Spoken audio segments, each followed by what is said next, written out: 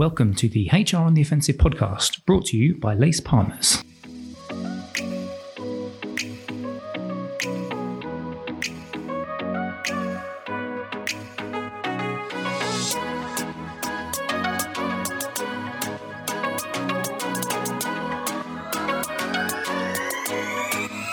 Good morning, good afternoon, and good evening, and welcome to the latest HR on the Offensive podcast. It's me, Chris Howard from Lace Partners.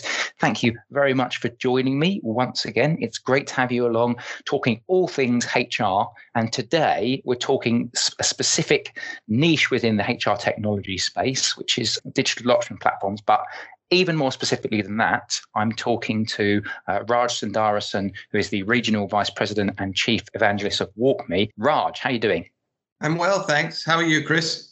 Not too bad, not too bad. Raj has been on the show before, but since we had him on, about a year ago, you've written a book. I have indeed. I have spent some time pulling some thoughts together, and it's now in the form of an actual book, yes. Yeah, so it's in a book, and we'll explain at the end where you can get access to that book. But it's called The DAP Strategy, a new way of working to de-risk and accelerate your digital transformation. I wanted to just take maybe 20 minutes, 25 minutes with you today, just to have a chat about it, actually, because I think it's an interesting book, and particularly as we've been speaking, obviously, Raj, you and I have done a podcast before, and the DAP space has grown quite significantly, certainly over the last probably 3 years at least. It's really shot up in terms of the awareness and the usage and the adoption of DAP platforms. So I wanted to delve into this book and just pick your thoughts, because you make some interesting predictions in the book, and there's some interesting sort of angles that you take. But before we go into specifics on that, let's get a little bit of a background check on yourself. So can you just explain to our listeners that listening to our podcast who perhaps haven't heard the first one that we did a while back, and I might put a link to that in the show notes as well for people, but can you just explain a little bit about yourself and then also about WalkMe as well?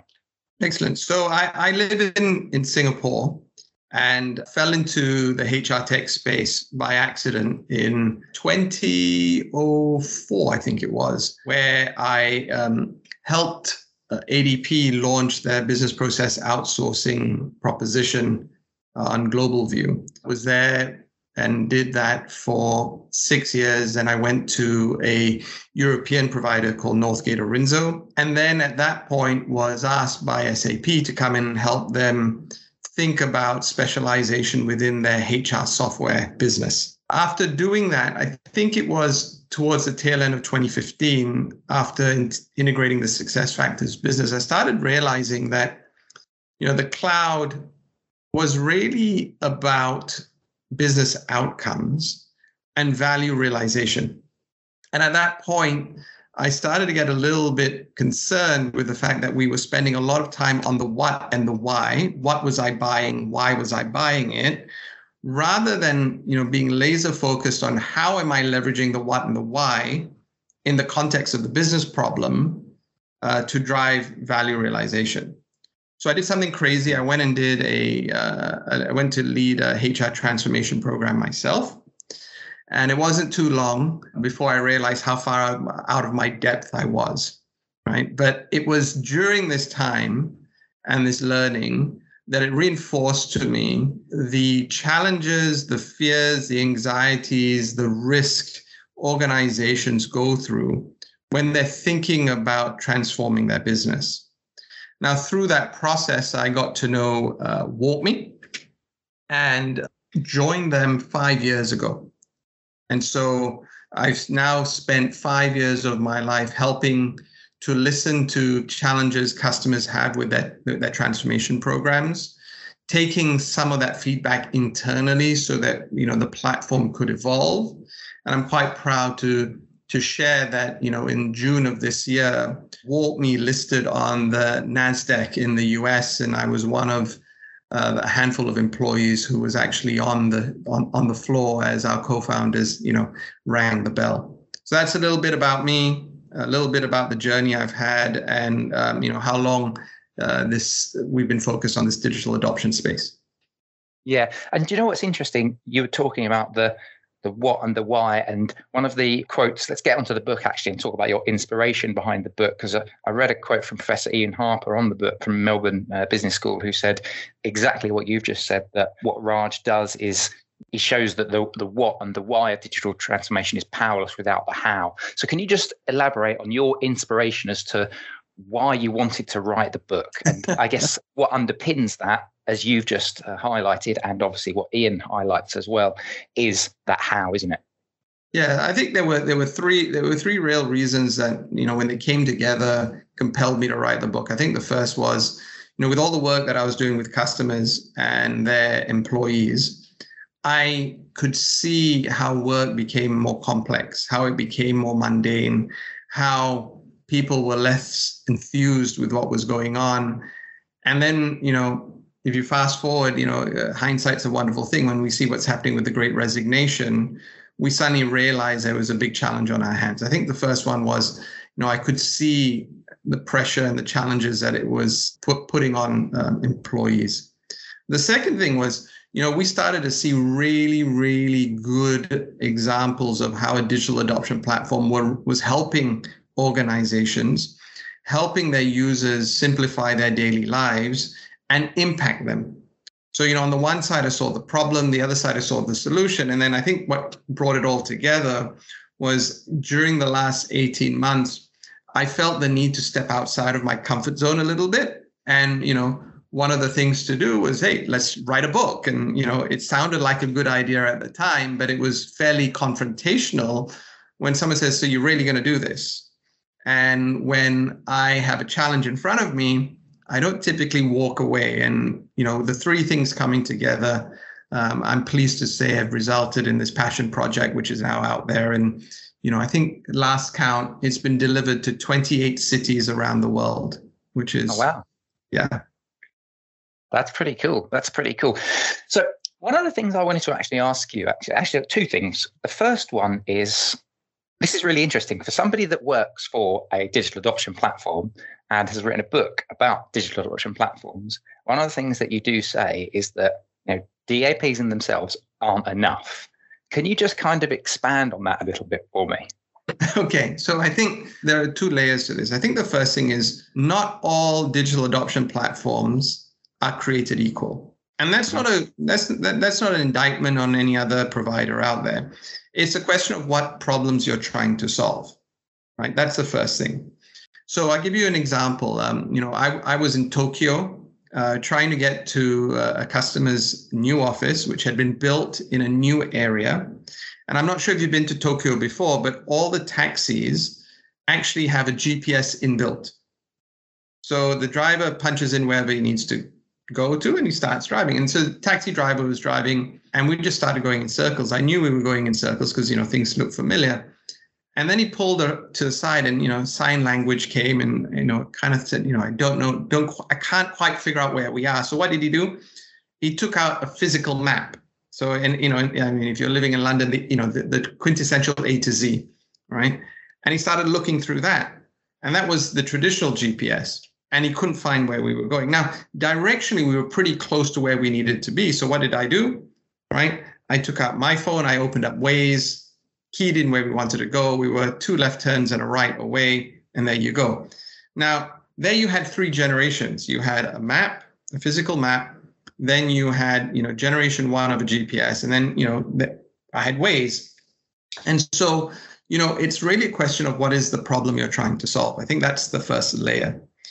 I think the second layer around what else do you need is the platform is great, right? But ultimately, what you really need to have are different ingredients so you can leverage the platform. You can have the data, you can have the insights.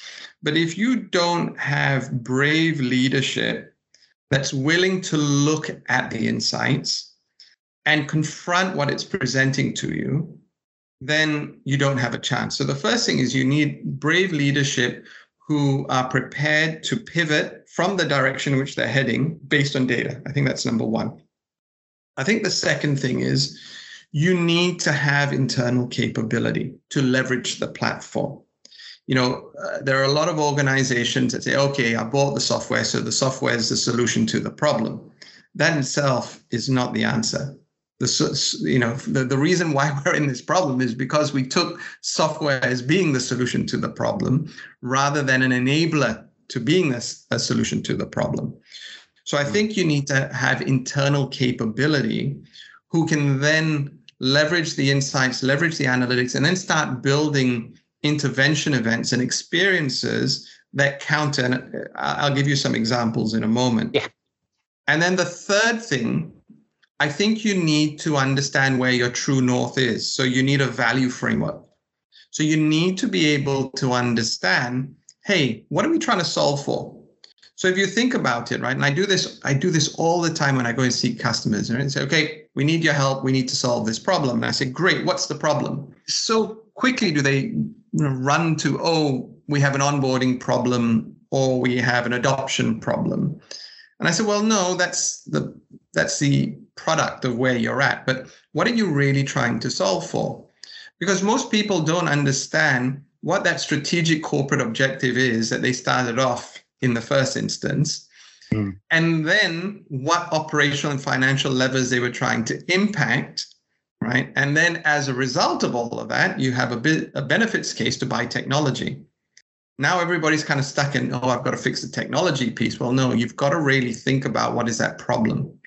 And that value framework helps guide you through that piece. So I think having the right digital adoption platform for your business is key. I think it's important to have leadership that's brave enough to deal with how confronting some of the insights may be and be able to pivot. I think you need to have internal capabilities so you can build experiences at will to then redirect the trajectory in which you're going. And then finally, making sure you're building it in the context of the value framework so you have a true north. So hopefully that gives you a flavor of why I say it's not just the platform, right? Someone said to me, can you distill it down even further for me? I said, okay, let's take a car analogy. Let's say, you've got the best product, the best car, and, you go out and you go and buy or acquire the best team around you. So the best people. I look at the digital adoption platform akin to the fuel that goes into the car, because if you have no fuel in the car, it doesn't matter if you hit the ignition. It's not going anywhere, right? And that's really what I think it's about. Now, when I look at, I give you a couple of examples. So there are quite a few. Okay, let's pick this one. So when we were hit with this terrible pandemic, there was a company in North America. They were a mindfulness company, and they realized that no one was going to be able to get to any of their facilities. And so instead of waiting because of lockdowns for the avalanche of support calls coming through talking about billing and everything else, what they did was they went out and they built some content so that when people landed on the website and said, listen, we understand the situation. You don't need to call us. What we've done is we've extended the term of your contract by an additional month at no additional cost. Right? So they pushed that out because they knew people were calling for that information. Well, just by doing that, they deflected close to 25,000 inquiries around that. Now, do the math around all of that, right? Cashable benefit, et cetera, average handling time. That's pretty profound. We had another customer out in Australia, and they, the support ticket guys suddenly saw a real big increase in, questions around COVID and what do they do. And they were in an explosives business. So they were people in mines and everywhere else. So very, very spread out. And, what the head of L&D did was he rolled out of bed, got a sense of what the tickets were, and in 10 minutes leveraged the what I would call the templates that were available, right, in our digital adoption platform, started building out content which said, hey, which was then put on their intranet portal saying, hey, if you have questions around COVID, click here. It will take you directly to our SharePoint where you'll understand our position. And if you want to understand a third party's position, click here. It'll take you to the WHO website. So we get rid of all the fake news, right? Now, what he did that in 10 minutes. So when you're able to do that, you all of a sudden take pressure off the HR departments, the line managers, the support infrastructure, and everything else. And all of a sudden, what you start to do, you start to be able to disseminate proper information very, very quickly, and you're not relying on people looking at email. So two very simple examples around, what that looks like. Does that help? Yeah, no, definitely. And the words that you struck out there earlier on in your examples, you were talking about brave leadership. I think that's really resonated to me just there as you were just explaining those examples, and then before that, because it is people, it is organizations that have been brave and said, actually, how are we going to support our people, support our customers? What technology can we implement? But dialing it back from that, what's the problem that we're going to solve? And let's move on the book. You actually talk about predictions here. And I wanted to ask you about some of these predictions, because it's quite nice, actually, to read somebody saying, do you know what, I think this is going to happen at this time, because you've literally timestamped it, which I think is really good as well in the book. So people can obviously see the detail in the book itself if they buy the book. But just before we talk about some of the specific predictions, do you think that the pandemic has actually accelerated some of the predictions that you've even made here? Do you think that because people have been forced into these digital transformations journeys that they're going on to, the pandemic will have had a knock-on effect, whereas some organizations, brave leadership, they're having to say, right, we're going to have to, we weren't sure about implementing this tech before, or we weren't sure about what we were going to do, but now we're just being forced into it and we're going to deliver on it. Do you think the pandemic is accelerating some of what you've predicted there? I think the pandemic helped to accelerate some of it, but I think what the pandemic did was put a spotlight on how challenging and how complex work was internally for a lot of organizations and a lot of people.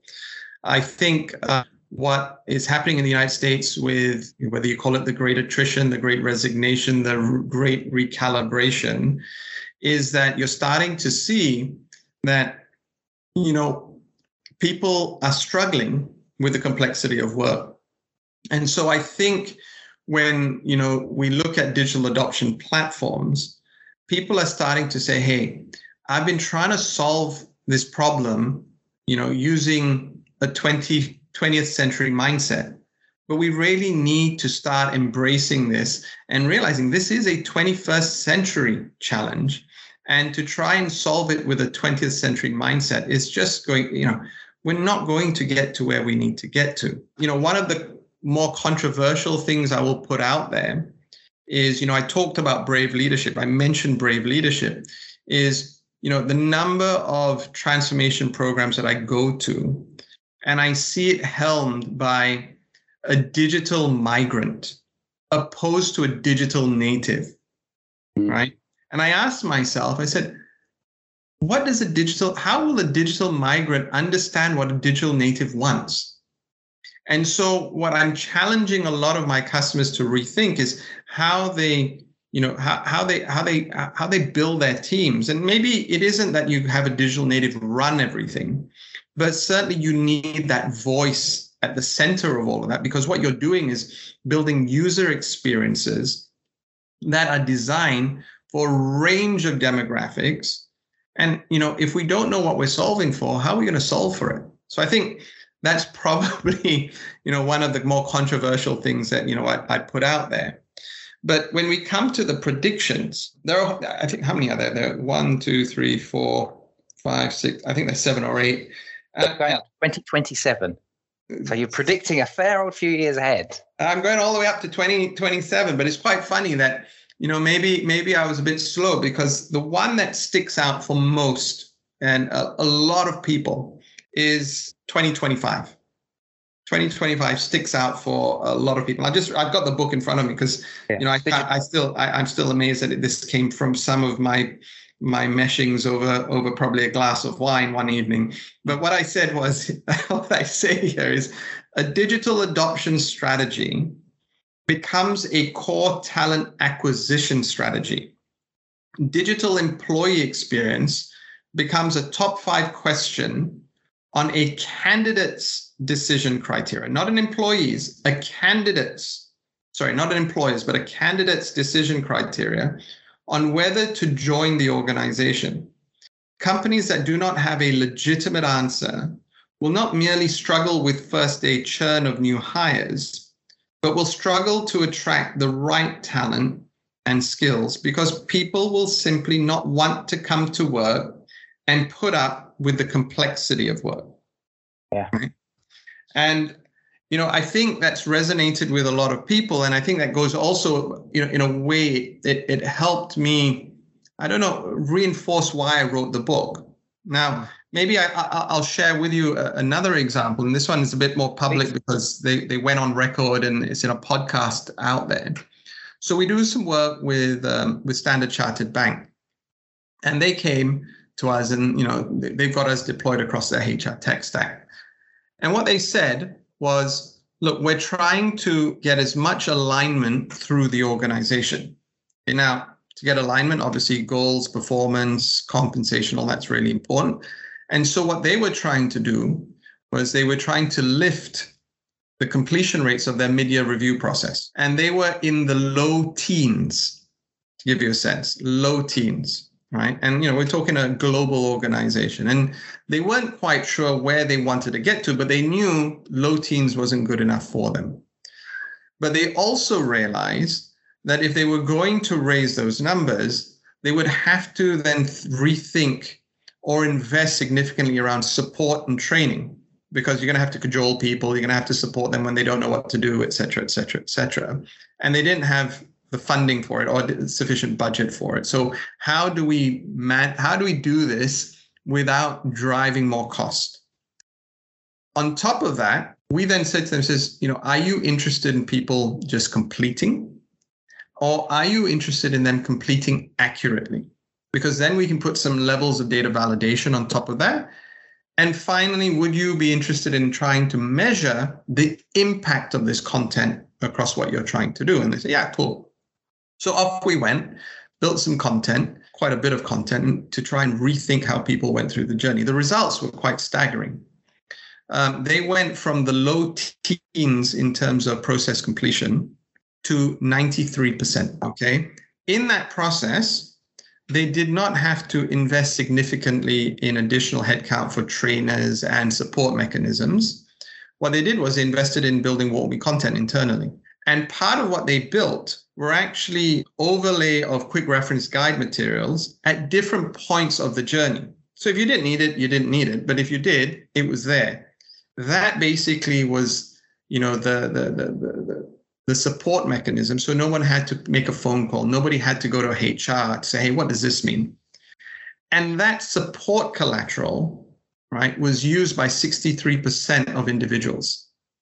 Right. So first of all, you can imagine you build a lot of content, you go and put it in a SharePoint or a wiki, it goes there to die. No one ever sees the light of day. But here, that content is being leveraged. And what we found, or what the data shared, was that those who were leveraging WalkMe's digital adoption platform in that process completed that mid-year review process a whole 40 minutes faster than those who didn't. Now, to me, that's an extremely powerful use case.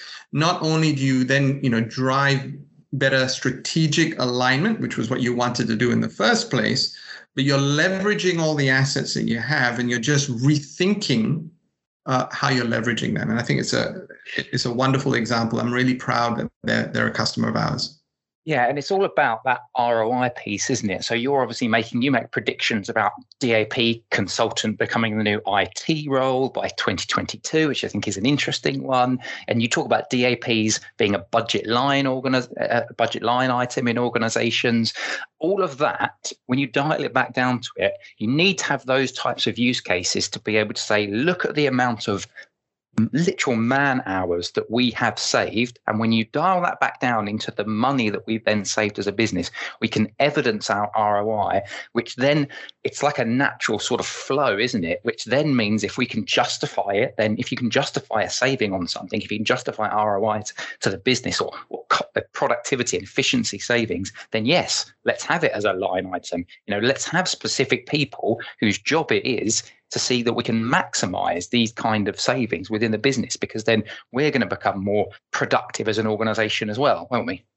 Well, it's driving, as I said, it's driving those operational and financial metrics that you started off in what you wanted to do in the first place, right? And it's moving us away from trying to say, hey, I'm trying to make, I don't know, ServiceNow better or Workday better. Or no, what I'm trying to do is to allow the organization to get value from those platforms to drive the business. That was the intent of what we were trying to do. You talk about the predictions in terms of the DAP consultant being the new IT role, right? I can tell you when, was it last year or the year before, there were about 300 jobs on LinkedIn for DAP professionals.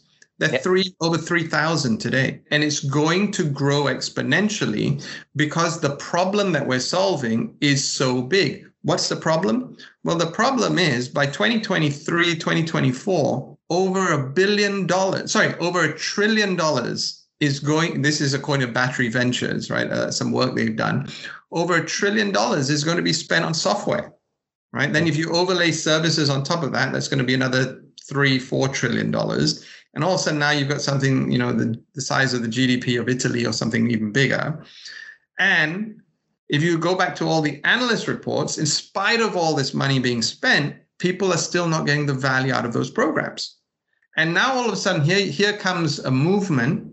And believe me, it is a movement, because when over 3,000 companies are using a digital adoption platform or tinkering with it to understand what they can do, and all of a sudden you start seeing those cashable benefits appear. Christus Health, right, a faith-based healthcare provider, wanted to put the patient or patient care at the center of their transformation strategy. But when they changed all their applications, their nurses struggled with all the billings and the invoices.